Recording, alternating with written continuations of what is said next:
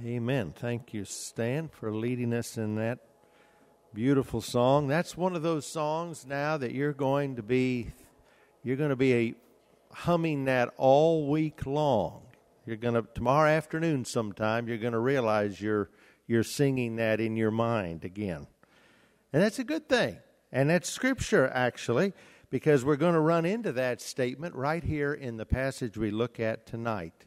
In Psalm 119, we're continuing to make our way through this great psalm, the longest chapter in the Bible. And tonight we're going to look at chapter 119, verses 113 to 128. And these two of the stanzas, corresponding to two of the 22 Hebrew alphabet letters, seems to have this theme together, choosing the way of the Lord. That's what this young psalmist has made the decision to do. In other words, it's not just a matter of knowing God's Word and believing the truth of God's Word. That's very important. That's foundational. If you don't believe the Bible is God's Word and you don't listen to what it has to say, then you're certainly not going to get the rest of the things right in terms of the way you live your life. But it's not enough just to hear the truth. It has to be put into practice. And so here the psalmist is talking about choosing, making a deliberate choice of the will. And there's so much that is simply, it's a choice. It's a decision that we have to make. Now, that's been lost in our society today to a large degree. The idea that people really can choose what they're going to do with their life. A lot of people think everything is just determined by where you were born and how you grew up and all of these other factors. And there's no denying there's great power, great influence to factors that we're born into. But we could stand here all night and give you examples of people who were born into terrible situations, horrible circumstances, and yet they made choices in their life that were totally opposite what they grew up in or what they were born into. And that ought to tell us that we can make choices that are different than the world would influence us to be. And the psalmist here is saying we must choose the way of the Lord. And we can choose the way of the Lord. This psalmist had no desire to be buddies with the system of this world, nor to find a place in it. But he had made his choice that he wanted to live a separated life, separated unto God, to do what God wanted him to do. And we see that in a number of ways here in these verses. The first thing to note in several of the verses, verse 113, verse 115, and the last part of verse 128, the way of the Lord rejects the ways of the world. And so a fundamental choice we have to make is the same choice that Joshua made. Choose this day whom you will serve. Are you on the Lord's side or are you not? And so we have to choose the way of the Lord instead of the ways of the world. The world offers many pathways, but there's only one way of the Lord. And we know that that is through Jesus Christ and giving our life to Him and following Him.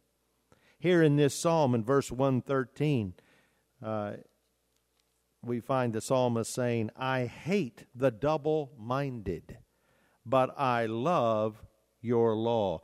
Double-minded here has the idea of trying to be in two camps, trying to straddle the fence, as it were, and being controlled by two different ideas or thoughts at the same time. That's what the psalmist said. I hate that.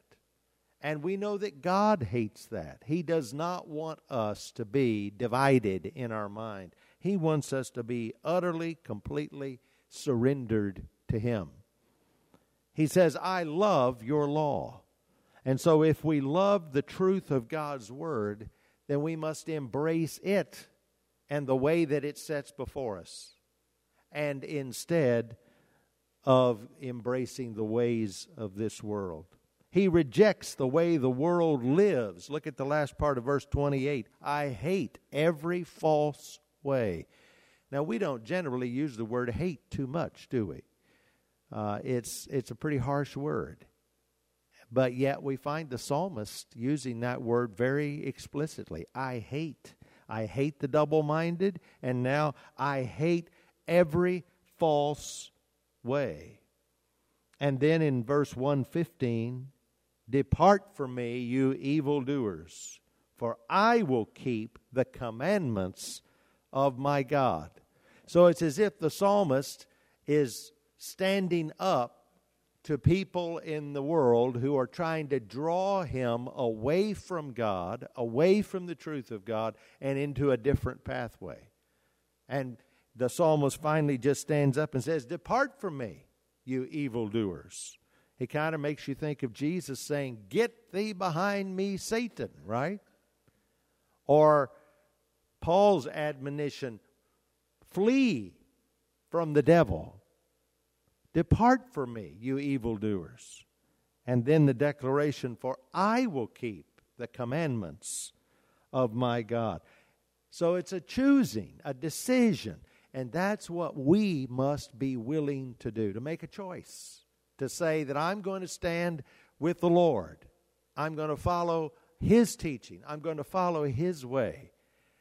And the truth is, if we don't make that choice, the choice will be made for us. Because we're going to be following some ideology that is contrary to the teaching of Scripture. And really, anything other than the way of the Lord is a false way.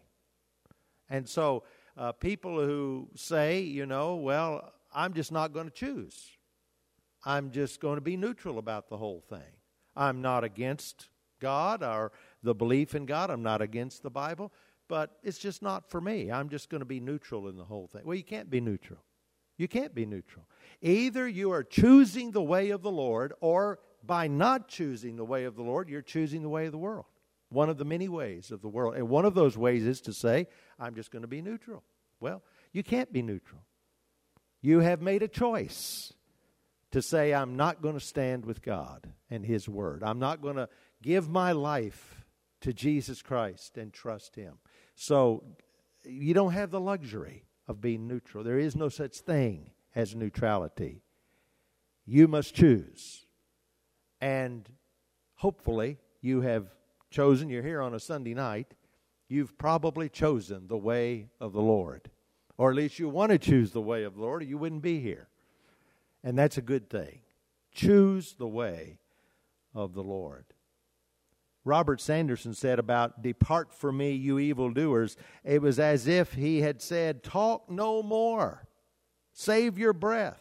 I am resolved. We sing that hymn sometimes, don't we? I am resolved no longer to linger, charmed by the world's delight.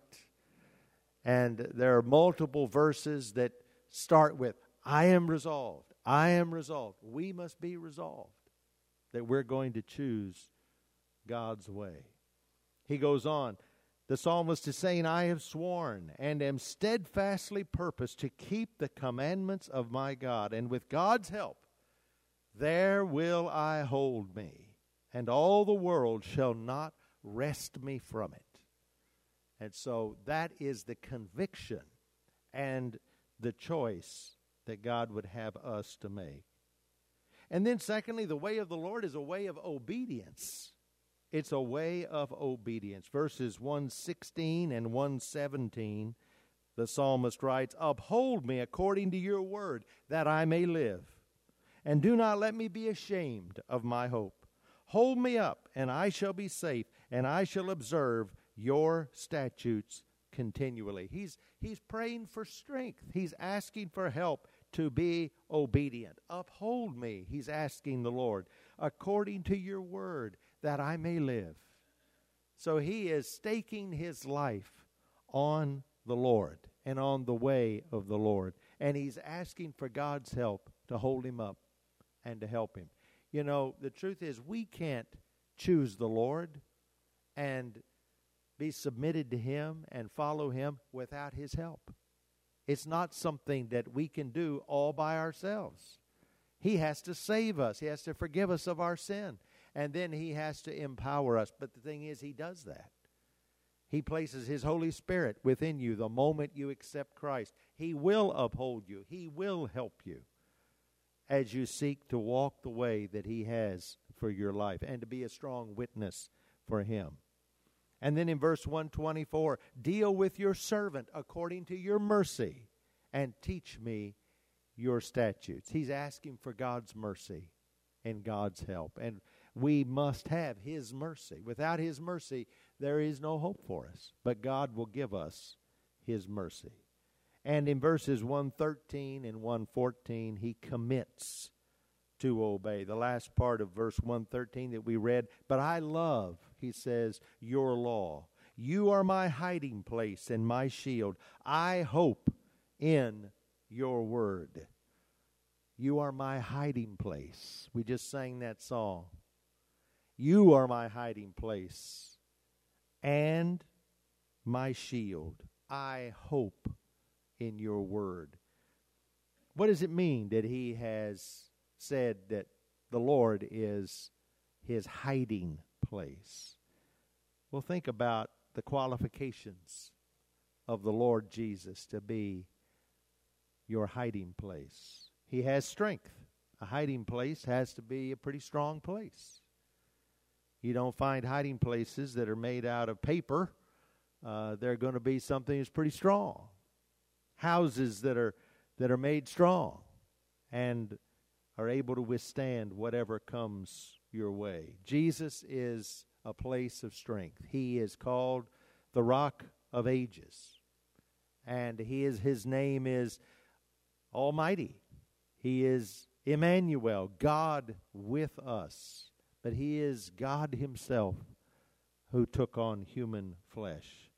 And so He is strong enough to be your hiding place. He also has the height, as one writer said, to be your hiding place. Jesus Christ is a high place. He is as high as heaven. He is Jacob's ladder that reaches from earth to heaven. He is too high for men, too high for devils.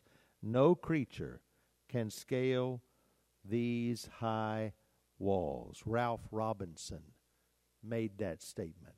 So He is high. He is strong. He is secret. A hiding place has to be secret. The more secret it is, the safer it is. You can go directly to the Lord Jesus Christ wherever you are, whatever situation you're in. In fact, He tells us to come to Him, right? In Hebrews chapter 4, verse 16, He says, therefore, come boldly to the throne of grace. You can enter into the very throne room of God through Jesus Christ at any moment. You don't need to go through anybody else. You don't need to go through me. You don't need a priest. You don't need anybody to get to God. You go directly to Him, to the secret place, to the most holy place. Just you and Him. Anytime, anywhere. He is your hiding place. And Hebrews 4:16 promises that when you go to Him, He will provide the strength, the mercy, the help that you need. Just in the nick of time, He'll provide what you need. And then He is faithful. He is faithful. Christ is faithful. He that will hide others, as Robinson said, needs to be very, very faithful. Someone you can trust. Some of you have read about the life of Corrie ten Boom. Her family hid Jews. She was a Christian. Her family, they were Christians. But they hid Jews in Holland as the Nazis took over. And eventually, the hiding place they provided was ratted out by some people. And she and her whole family were arrested, taken away to concentration camps. But she was faithful. Her family, they were faithful. They were faithful unto death. All but Corey died in the camps. But you see, the Lord Jesus is faithful like that, but He's not going to be overcome by any evil in this world. You can trust Him to be an eternal hiding place that nobody is going to be able to take away from you. He is faithful, and He is diligent. He keeps on being your hiding place. He's not going to stop tomorrow. So if you're looking for a place where you can always go to, always run to for help, Jesus is the place. He's the person. He is our hiding place.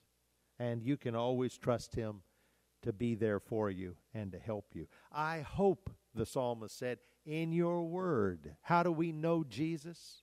How do we know what Jesus said? How do we know what Jesus says life is about? Through His word. And so the combination of His word and knowing Christ in a personal way, that is what it means for you to choose the way of the Lord. And then in verse 115, that declaration again, I will keep the commandments of my God. It was a choice that he was going to go the way of the Lord. And then a third thing, the way of the Lord fears the Lord. If you choose the way of the Lord, you have, as we talked about this morning, you have reverence for God. You fear Him, not in the sense that you think He's going to do evil. He will never do evil. But you recognize He is God, and therefore you have a holy respect and reverence, a fear for the Lord, because He is Almighty God. And the psalmist talks about fearing the judgment that would come upon the world. Look at verse 118. You reject all those who stray from your statutes, for their deceit is falsehood. You put away all the wicked of the earth like dross. Therefore I love your testimonies. My flesh trembles for fear of you, and I am afraid of your judgments. Now, some people think that's such a foreign thing to think about God. We talk so much about God's love, and God is a God of perfect love.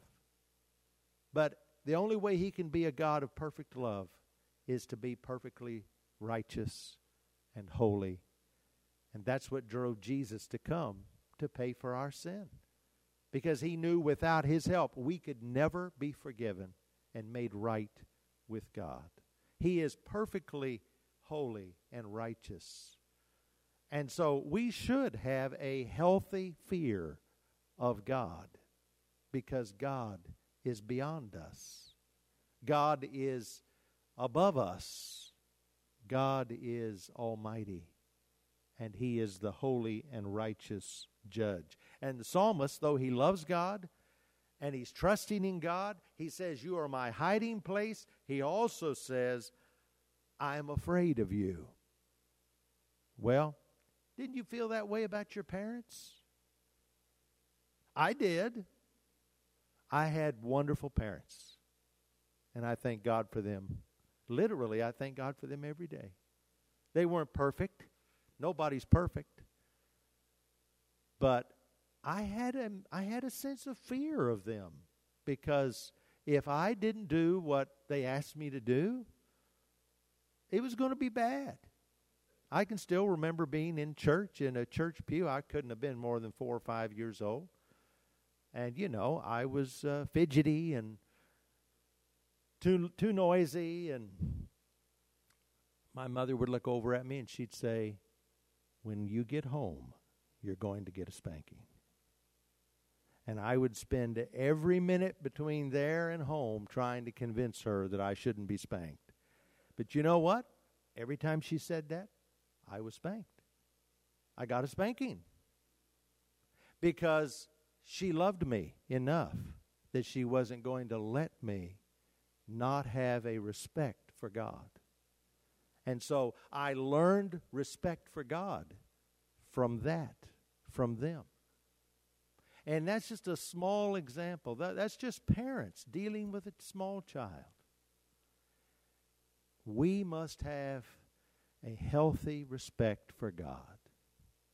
Don't ever lose that. And that will keep us many times from doing things that we shouldn't do. Just like you didn't want to disappoint your parents. You may have thought about doing some things that you never did. But there in your mind was, well, if I do that, what's it going to do to them? What are they going to think? What are they going to say? And that kept you on the right path.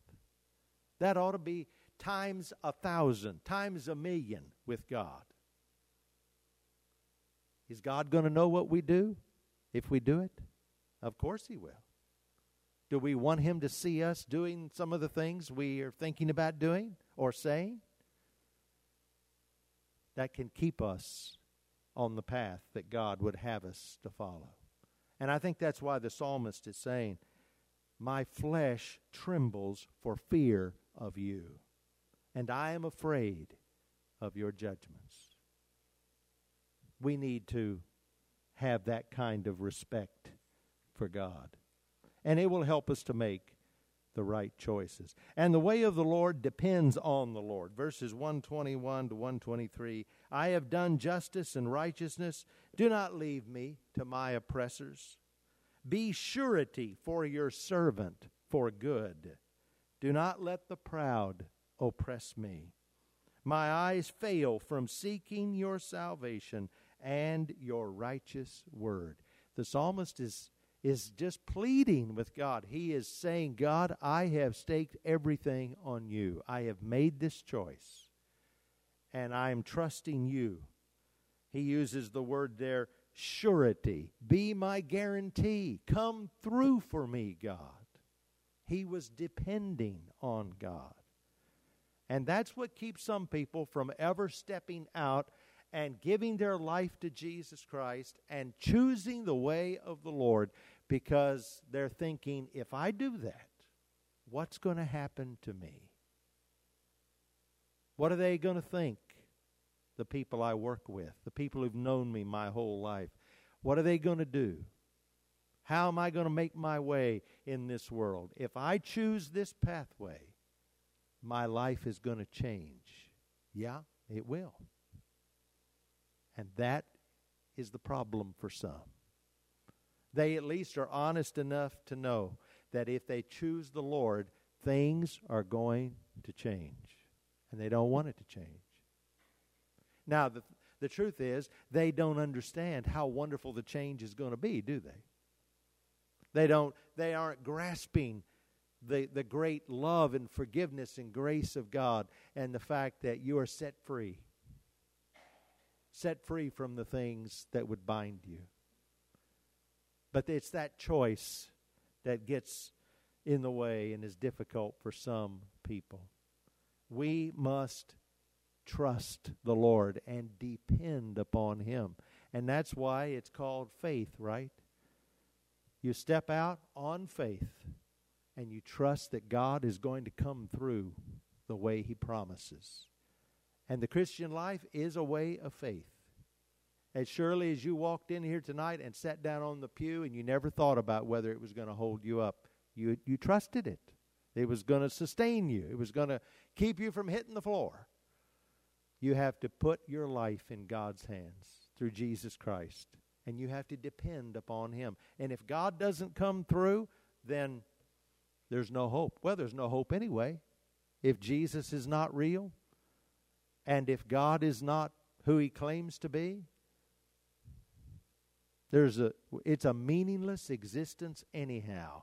And that's the way a lot of people are living. But you know what? It isn't a meaningless existence. And God will come through. And the Christian life is a life of depending upon Him. And so I hope in your life that you'll do what this psalmist is saying that he was going to do. Choose the way of the Lord.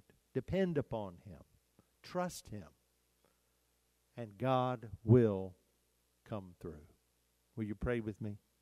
We thank you, Lord, for this psalm. There's so much here that we only scratch the surface as we look at it each Sunday night.